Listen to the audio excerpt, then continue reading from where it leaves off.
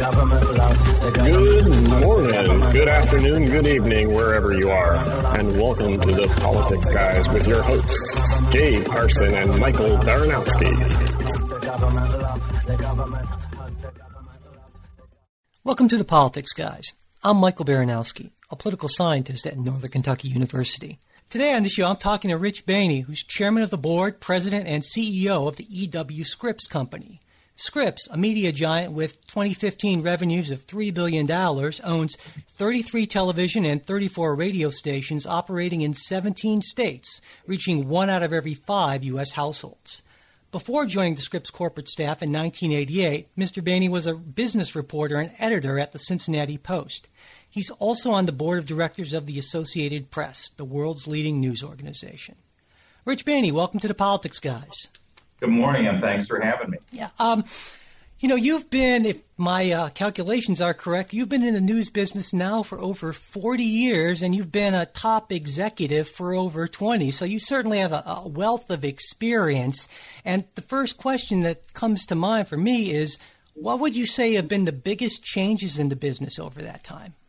Oh, well, the changes in the business have been dramatic. It just so happens I'm a member of a generation of media professionals and journalists who started our career right around the time of Watergate and all the president's men.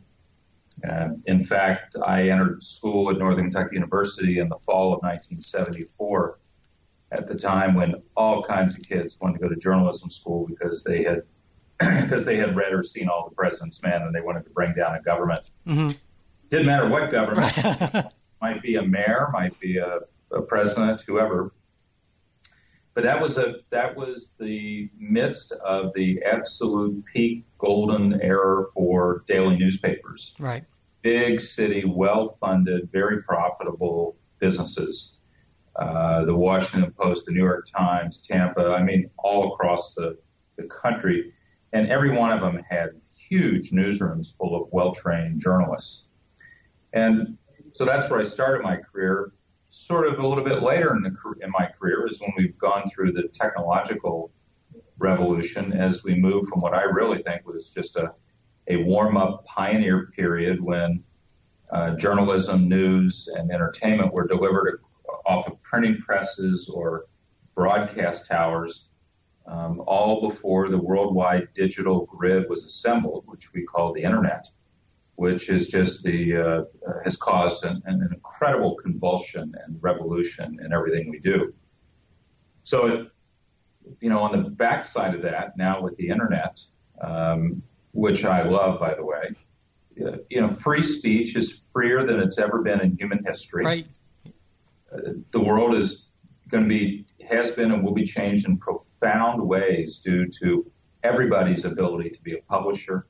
For everybody almost in the world today, 7 out of 10 people on Earth have access to a mobile communications device. It's just incredible.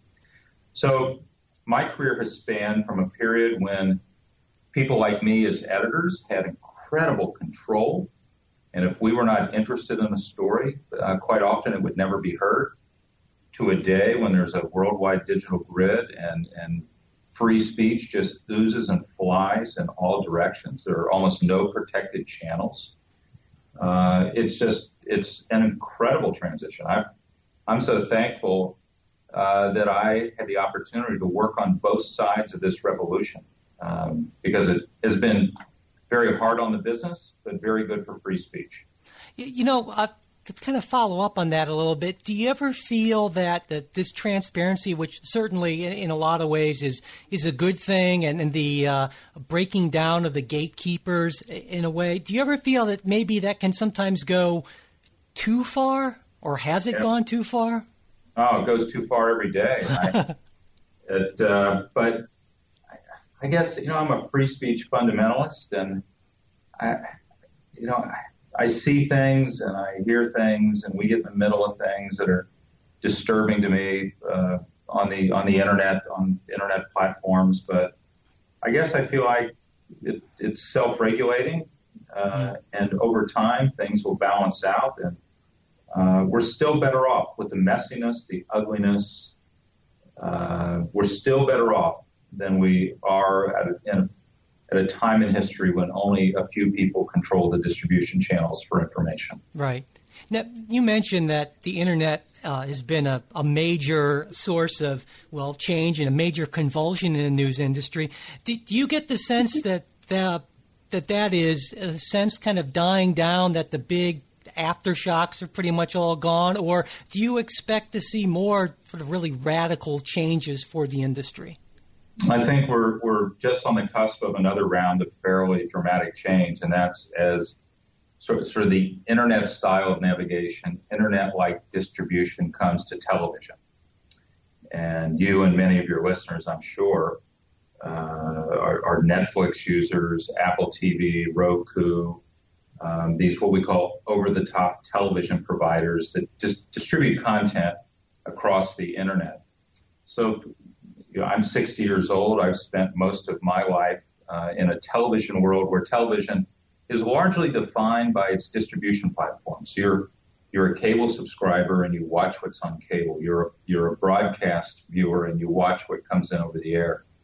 Now with over the top and Internet distribution of television, the viewer largely takes control and can pick and choose from different sources and create their own television experience. Very, very different than when TV was really defined by its distribution platform.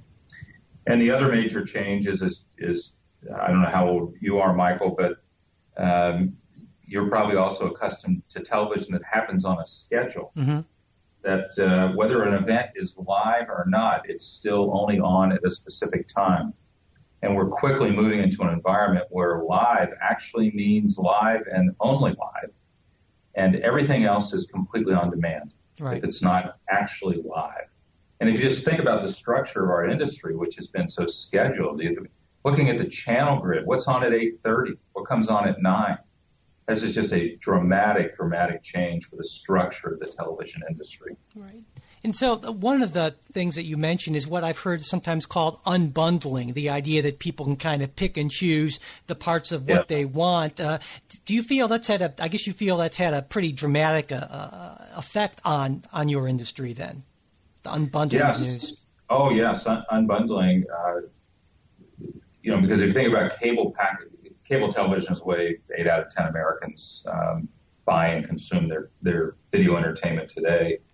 You bought it in packages. You didn't buy in the industry what's called a la carte. And the way things have been structured is if you bought a la carte, it sometimes would cost you as much or more than if you just said, oh, what the heck, I'll take the package. But with over-the-top television and this unbundling or skinny bundles that you hear about, it does put a level of control in the consumer's hands that makes this more a la carte, or picking and choosing or unbundling, and you assemble the bundle, much more realistic. It's a absolutely dramatic change. Do you use Netflix or Apple TV or anything? Oh, yeah, definitely. Big Netflix user. Yeah. So you see just the dramatic difference. I think we knew this was coming when cable companies started putting digital video recorders, DVRs, into their systems, and we started to see quickly that people time shift. Mm-hmm. And that even today, if you look at linear distribution of TV through DVRs, about 40% of prime time or more today is not watched at the scheduled time. Mm-hmm. It's recorded and watched later. That told us that what's coming is a consumer experience where live really does mean live and everything else is on demand. Right.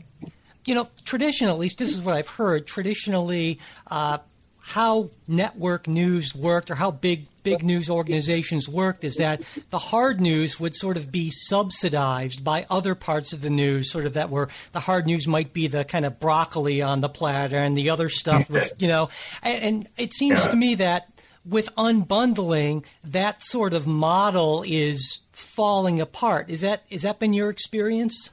Yeah, that's somewhat the risk. But news divisions historically have been profitable. Our news operations are profitable today. But if you sort of just use a local television station as an example, where You have a network affiliation that provides your prime time, ABC, NBC, CBS, or Fox. You have your local news. You have syndicated programming, and each one flows into the other, creating this sort of holistic day.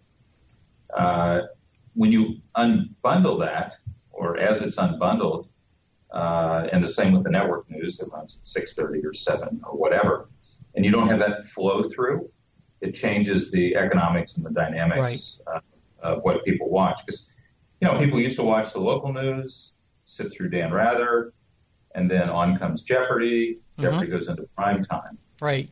Now they have to decide to watch the evening news, right? And it's just very different. So I think, yes, what we're wondering is what's it going to be like when news is something that's not intrusive, it's something that's only consumed by choice, and to what degree will people choose it?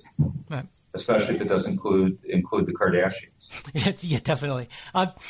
So if I have my history correct, Scripps grew in part by buying local newspapers, local TV and radio stations. And, some people kind of commenting on this, not just with Scripps, but more generally, have said that their concern is that it results in, or it can result in, kind of a cookie-cutter sameness, and so whether you're in Portland, Oregon or Portland, Maine, you get the same sort of news. I'm thinking now particularly of not of Scripps, but like USA Today, they bought all these, properties, and wherever you go, it looks the same and it kind of feels the same.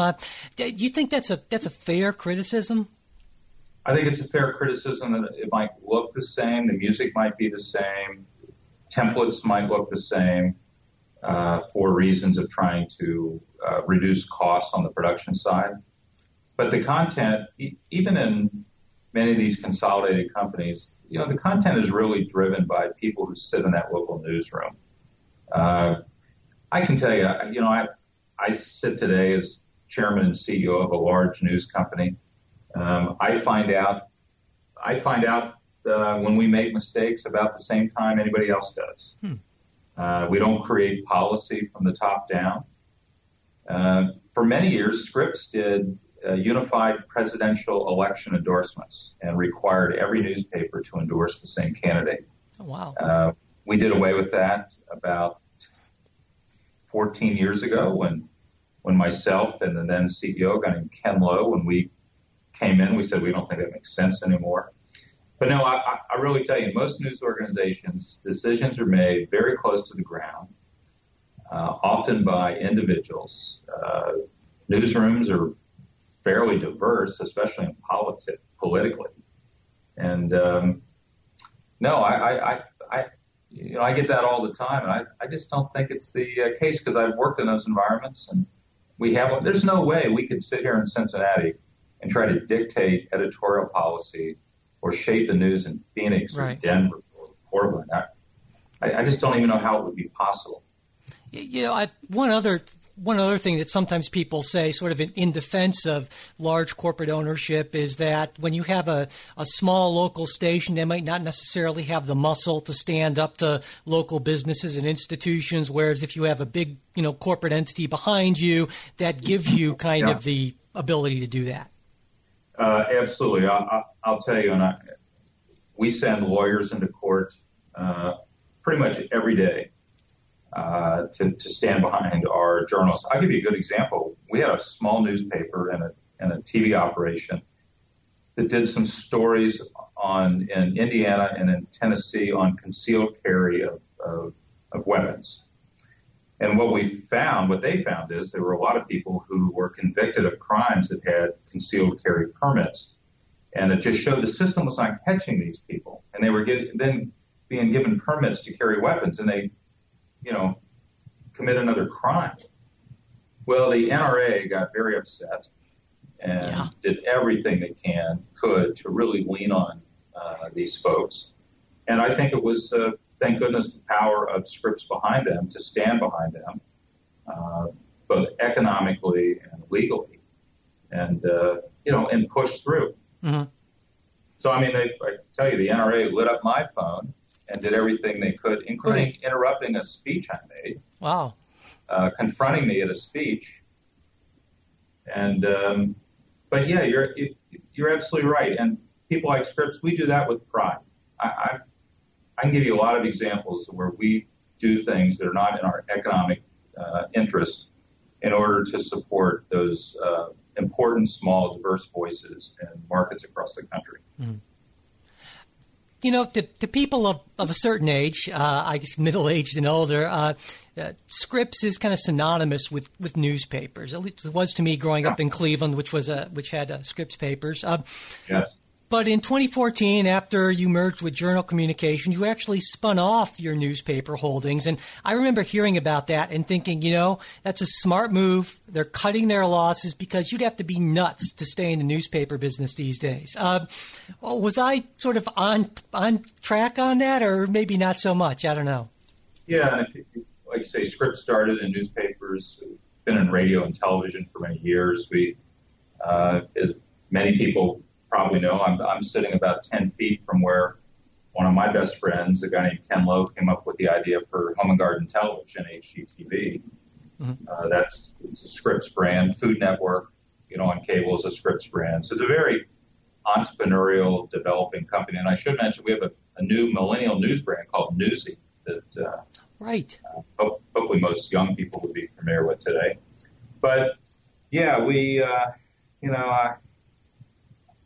was sort of watching it and finally went to the Scripps family and our board and said, look, I think it's time that we part ways with the legacy business, the business that I grew up in. Right. And it was gut-wrenching, difficult. Took us about a year to work through it, make sure we were making the right decision. And we brought all the publishers and editors in one day. I told them what was going to happen. I got about 2 minutes in, I cried the rest of the way. About half of them cried. Mm-hmm. It was terrible. But, things do change. And in order for us to serve communities and to be viable and pay the bills and pay for people's mortgages and health care and everything else, right. Sometimes you have to make difficult decisions. Yeah. It was horrible.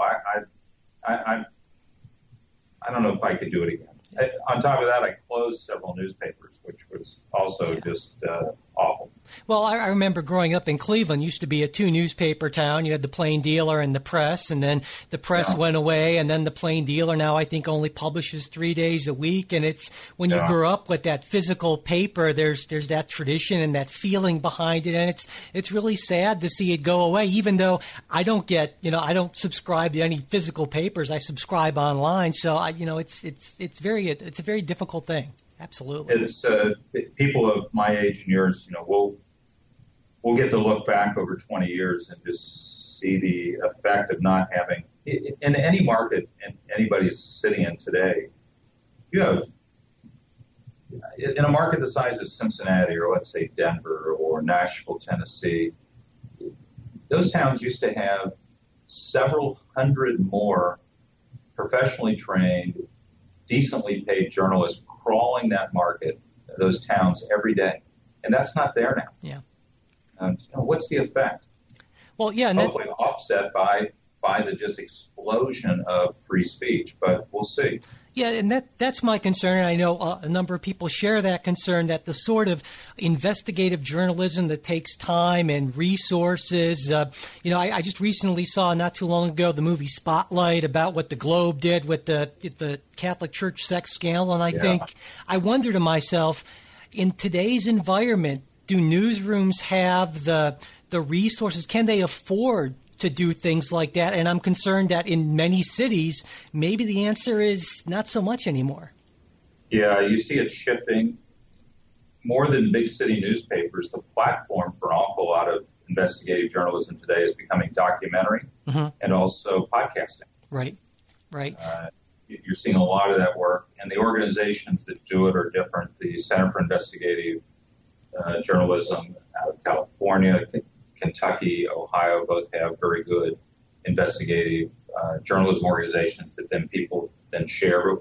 You're right. We are still in that transition period when we're figuring out and need to figure out how that kind of work is going to be financed. Yeah. We still invest in a fair amount of that as a company, and we're a publicly traded company.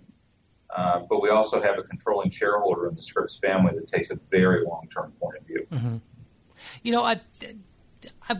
talked a little bit about sort of that changeover, that gut-wrenching changeover when you spun off the newspapers. I'm wondering, just more generally, do you feel that the change over time from first to being a newspaper company, then newspaper/broadcast, and now broadcast and digital, do you feel that that's changed in terms of the type and the quality of the sort of news that people get?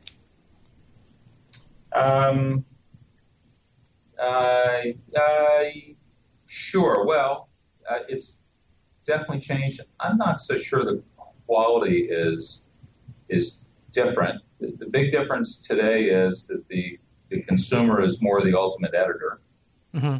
And, a consumer needs to build the skills to pull from different sources and in some ways, assemble their own experience. There's a lot of high quality work available. What frankly has really disappeared from the business is a lot of what was just stenography. Right. A lot of stuff we used to call journalism was really just stenography, where you go to a press conference, you take down what the mayor says, you go back, you type it up, and you put it out. Yeah. Compelling stuff. Gone. Yeah. There's no need for it. Right. That happens in real time on the internet today. I would say net there's less. There's definitely net today in U.S. markets less enterprise reporting than there was 15, 20 years ago. Mm-hmm. I can't imagine any community that can be better because there's less enterprise reporting. But, we'll just have to see how that develops over time. Right. I can tell you Scripps, there are Cox, Hearst. I mean, there are a number of companies that do very good work today, but not as many as there used to be. Yeah. You mentioned podcast briefly, and I know this summer Scripps acquired the podcast platform Stitcher, which I believe that's going to be part of Midroll, which is a podcast advertising network you acquired the previous summer. So pretty clearly Scripps believes in podcasts, which I think is good news for obvious reasons. And so I was wondering, how do you think podcasts have influenced the news, and what do you think their future holds, both at, like I said, Scripps and more broadly?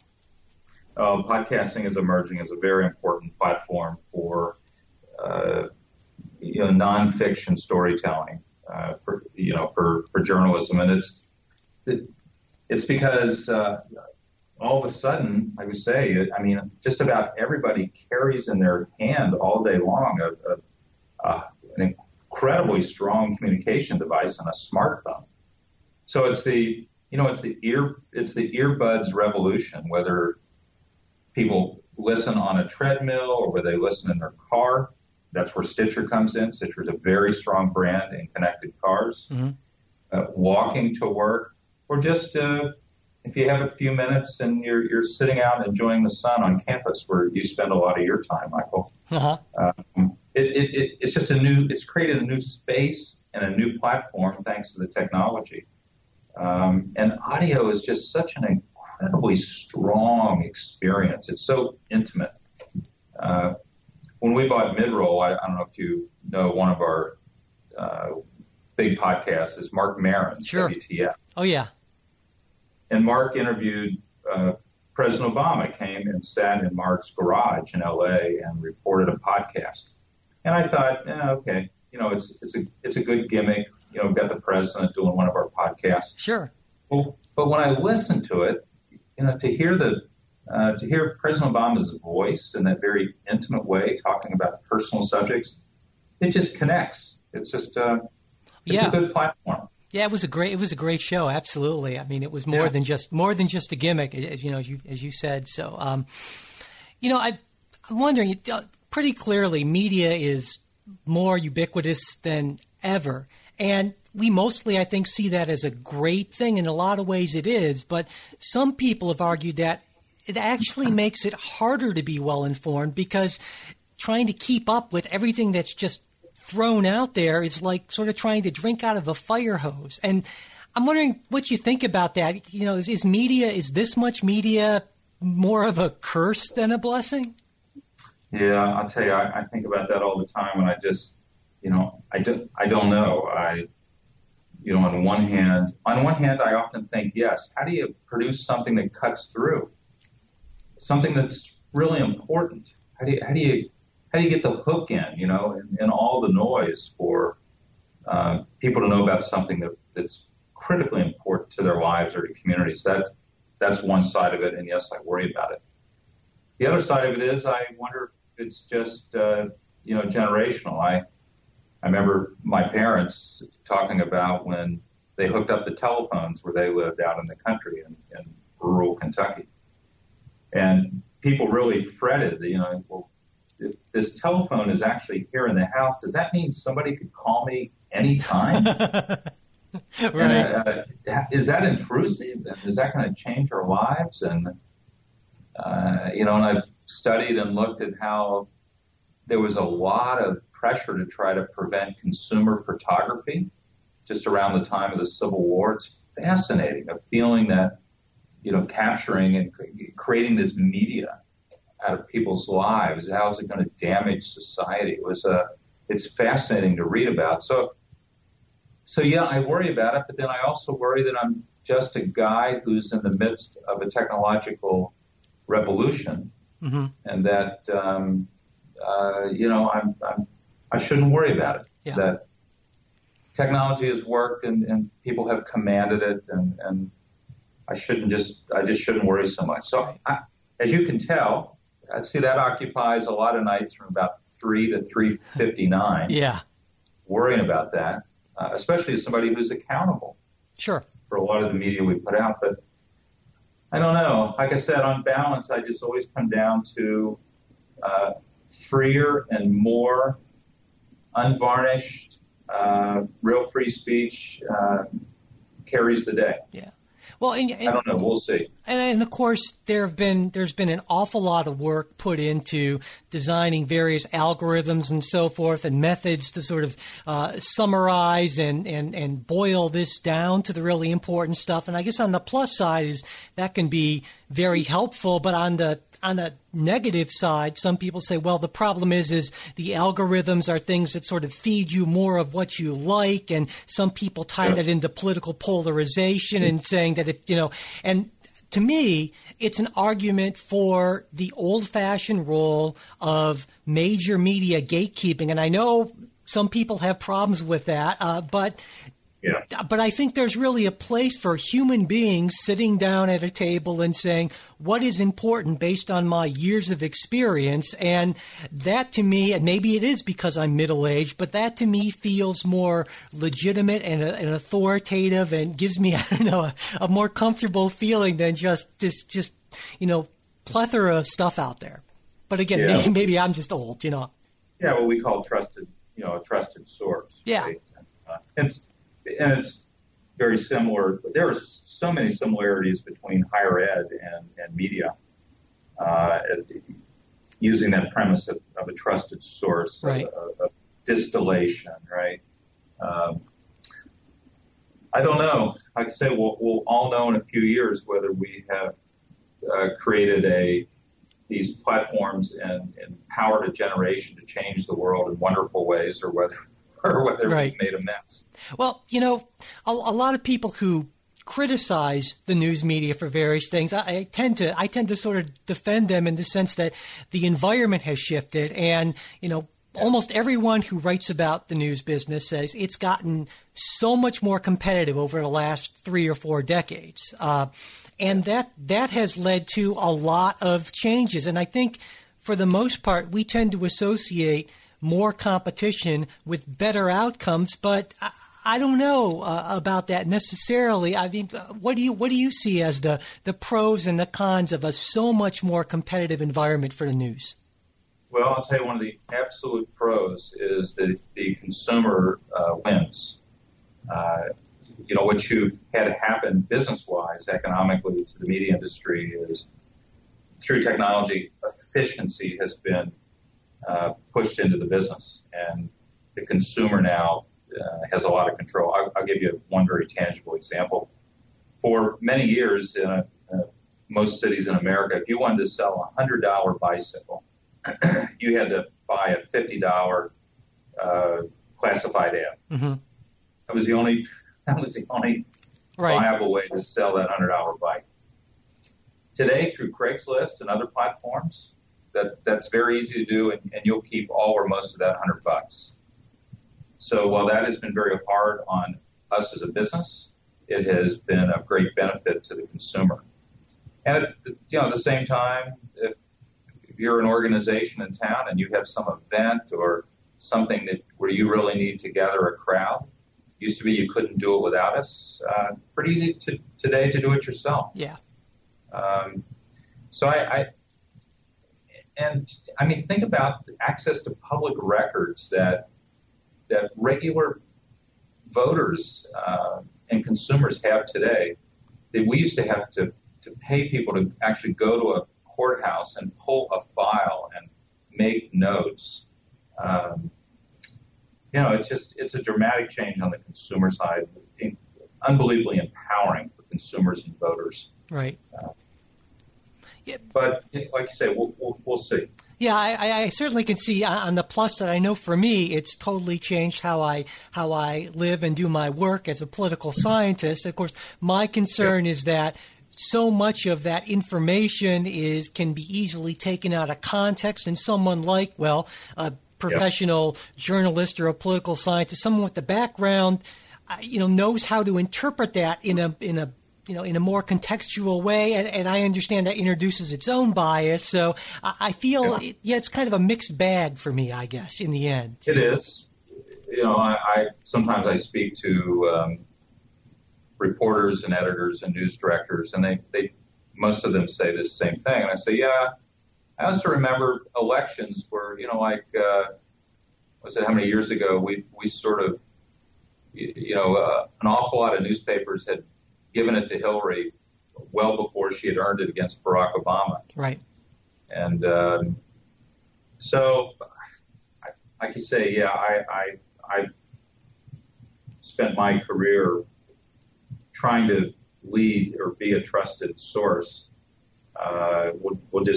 We'll see if there's enough economic value in the future to pay for trusted sources. Right, yeah. And I think it seems, at least to me, that there's some evidence that for certain audiences there is, like, for instance, Bloomberg has some pay services that people are willing to spend a lot of money for, or Sure. The Economist is a weekly magazine that costs, it's not inexpensive. And so it seems to me there's a market there, but maybe not a mass market for that sort of trusted source information. I don't know. That's you hit right on it. I mean, the Wall Street Journal is a very strong brand. Yeah. But what's gone is that day when the CEO of a company and a guy on the factory floor read the exact same thing. Right. Watched the exact same thing. Maybe that was the anomaly, that was just of a time in America and in this world, because it certainly wasn't like that before that in human history. Mm-hmm. And gosh, I hope there's another period like that again, but that's not, it doesn't appear to be what we're setting up. Yeah, and there's that concern then that's what's sort of helping to drive polarization and drive us apart, and that we end up with these different niches and tiers and so forth, and we don't have that unifying, everyone listens to watches Walter Cronkite sort of thing, Yeah. So I remember in 94, we were getting ready to launch HGTV Home and Garden Television. I was talking to a bunch of our editors, and I had really, thrown my efforts and my career behind my friend's idea, who wanted to start a cable network. And a lot of editors saying, no, wait a minute, if we do home and garden programming 24 hours a day, I mean, how are people going to know about what's going on in North Korea? They won't. Right. If they want to consume knitting all day, are we going to feed that? Yeah. And trying to say, well, isn't it up to them? They only care about knitting, and from there they kind of like to hear about roses. Are they somehow required to dedicate some amount of time on North Korea? That doesn't sound like the way we constructed this country. Yeah, well, and it's interesting you mentioned that, because sometimes I'll have students in my media class. I'm actually teaching a politics and media class this semester, and invariably one of them will say, well, why don't the big news stations, why don't they just stop doing all this frivolous stuff like whatever, knitting or roses, and why don't they just cover hard news? And my response to them invariably is, well, they kind of want to stay in business, I imagine. And so but to me, you mentioned earlier that the great thing about the new media universe is that the consumer gets what they want. And to me, that's sort of the great thing, and maybe the troubling thing is that the consumer gets what they want, right? And if the consumer just wants light lifestyle kind of news without a lot of depth, the concern is that, well, what are the effects? I mean, for me as a political scientist, what are the effects going to be on our democracy, on our society? And as you said, we're kind of conducting an awfully big experiment on that right now. Yes. Oh, it's a worldwide experiment. But it's also, you see what's captured on smartphones and settings in places around the world, and then there for all to see. I mean, it's you just hope there are positive effects there that offset any of this other noise we're going to have to work through. Yeah, definitely. So moving on, looking at current politics in the news media, do you think there have been any unique challenges for news organizations covering the 2016 presidential race, or is it just kind of more or less the same, just with maybe a few larger-than-life characters? No. I personally believe that this one's different. I think what we're seeing, certainly what we saw through the summer, were the sort of the peak moments of what probably some people would consider almost like a peasants' uprising in both parties. Yeah. Where the leadership didn't see it coming and should have seen it coming. This summer, we're getting ready for the conventions. We have an army of reporters covering the conventions and the election. And to think that, that Donald Trump and Bernie Sanders, a socialist, could get this far tells you that there's something going on. And I just think you've come through a period where there have been just, millions and millions of manufacturing jobs have been lost, and real wages have not increased for 15 years. And I understand leadership's trying to do that to increase opportunity through globalization, most of which, and free markets, most of which I absolutely agree with. But you got to remember that if you leave a bunch of people behind, they're going to get out the pitchforks and the torches. Right. And to me, that's exactly what we've seen in both parties. And I have to tell you, as a business leader, I feel accountable. And I think those of us in business and political leadership, we need to pay attention. Yeah. And understand that the decisions we make, if you don't like elections like this, well, look in the mirror. Let's figure out what we need to do. Right.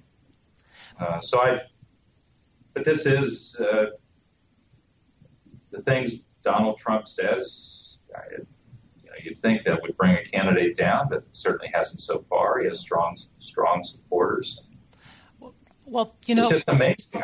I've not seen one like this in my experience. Well, one thing that I've noticed with this election, and also kind of leading up to it, is some folks have argued that we're becoming what they call a post-fact society. And it used to be the phrase was, you're entitled to your own opinions, but not to your own facts. But there are fact-checking sites that I know you're very familiar with them, and it seems like when you fact-check, for instance, Donald Trump, who's sort of the culmination of this trend, so much of what he says, like I was against the war in Iraq, is just verifiably, clearly false. And yet, it doesn't seem to matter. And it seems to me that that's not how it used to work. I don't know, but you've obviously been, part of this far more closely for longer than I have. Is that your sense too, that facts don't seem to matter as much anymore? It's very extreme this time around, but it's not unheard of in many other. There have been elections over there. You probably teach your students about some of them where things that happened or rumors or stories or incidents just blew up and took control of an election cycle somehow. Yeah. But yeah, this one's. But I'll tell you, many years of media research shows that what people believe to be true is the same as what they agree with. Yeah, definitely. And if they don't agree with it, it's not true. You're just seeing that in the most extreme, in the current election. It's we've had to do a lot of training and education to make sure reporters have a good understanding of the underbelly and the dynamics of the election.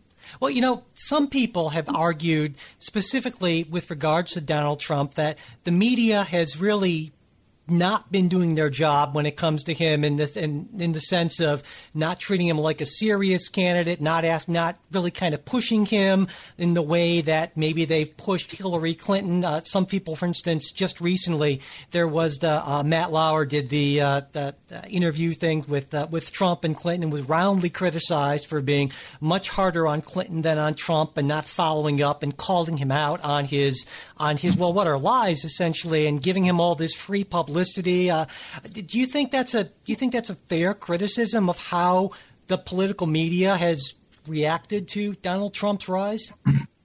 I don't think. I think we asked the hard questions and we pushed pretty hard, but he clearly knows that his core supporters, if he says it's not true, they'll say, hey, they misquoted the Donald here. They're not being fair to him. Right. He's learned that if you just sort of go head on with a convincing look on your face, that your core supporters will, go along with you. Yeah. But he's almost a unique candidate. I don't think any of us have covered somebody like him. Has the kind of following he has, but at the same time, just a very different style. Hillary benefits from it greatly. I think about some of the issues she's trying to work through right now. In most elections, these would be much more dramatic than they are in this case.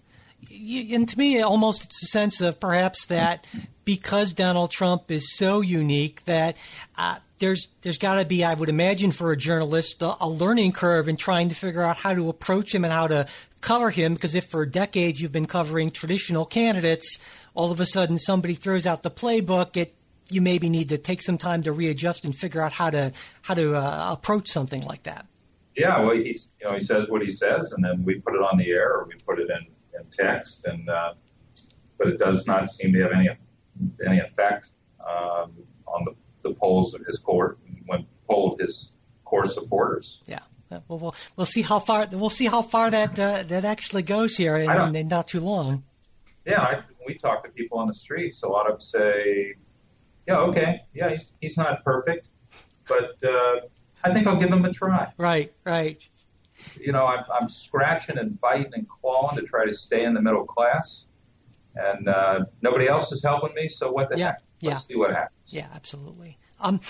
I know we're running a little short on time, but one more question, if you don't mind, before we go.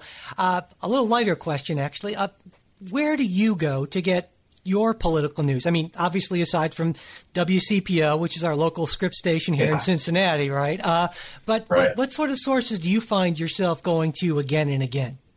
Well, I guess I'm kind of the new consumer. I follow just a long list of different kind of sources that would start with, I read, and so I'm a registered independent. Like many people in my business, I'm an aggressive independent. So I read the New York Times. I also read the Wall Street Journal. I read the New York Post. I love the New York Post because of how well it represents its readership. Right. I look at Politico. Obviously I consume what we do on Newsy that comes from a millennial point of view, and BuzzFeed and Vice, these new brands that have a more analytical and unvarnished sort of look at the news. And I say Politico. I read many local newspapers on their websites and local TV stations, and so I sort of gather wide, and then some different sites. One of my favorites is a site called The Bitter Southerner. Huh. Okay. If you've ever seen it, it's a sort of a look at things from a Southern point of view, which just happens to be what I am culturally, right. I guess. But I guess it's interesting you ask that question. I guess I'm the new consumer that has to go out and gather and assemble my own story. I wouldn't say I look to one specific trusted source. I read Mother Jones. Wow. Okay. Which comes from a very left point of view, but I think does some great work. So yeah, you definitely have a very wide and varied news diet for sure. Yeah. But I guess that would make sense given your position and background and so forth. So I think that's just generally one closing point. That's just generally a good point for everyone. Now, you might not have the time to spend on so many sources like Rich or like I do, but it's generally a pretty good idea to not draw from everything from the same ideological well. Absolutely. That's right. That's right. All right. Well, we'll end with that. Rich Boehne, thank you so much for coming on the show and talking with me today. Yeah, I sure appreciate you making time to have me. And if you have any other news-related questions, ring me up. Oh, great. Thanks so much. Okay. Thank you. Thanks for listening to this Politics Guys interview. If you have any questions, comments, or suggestions for future guests, we'd love to hear from you. Our email is politicsguys@gmail.com. That's politicsguys, one word, @gmail.com. Our Facebook page, where Jay and I post and comment on news throughout the week, and where you can join in too, is facebook.com/politicsguys page. If you're listening to us on iTunes or Stitcher, we would really appreciate it if you could take just a minute to rate the show and write a quick review. And if you like what we're doing and want us to be able to keep on doing it, a donation of even $1 or $2 would really help. You'll find donation links on our site, politicsguys.com.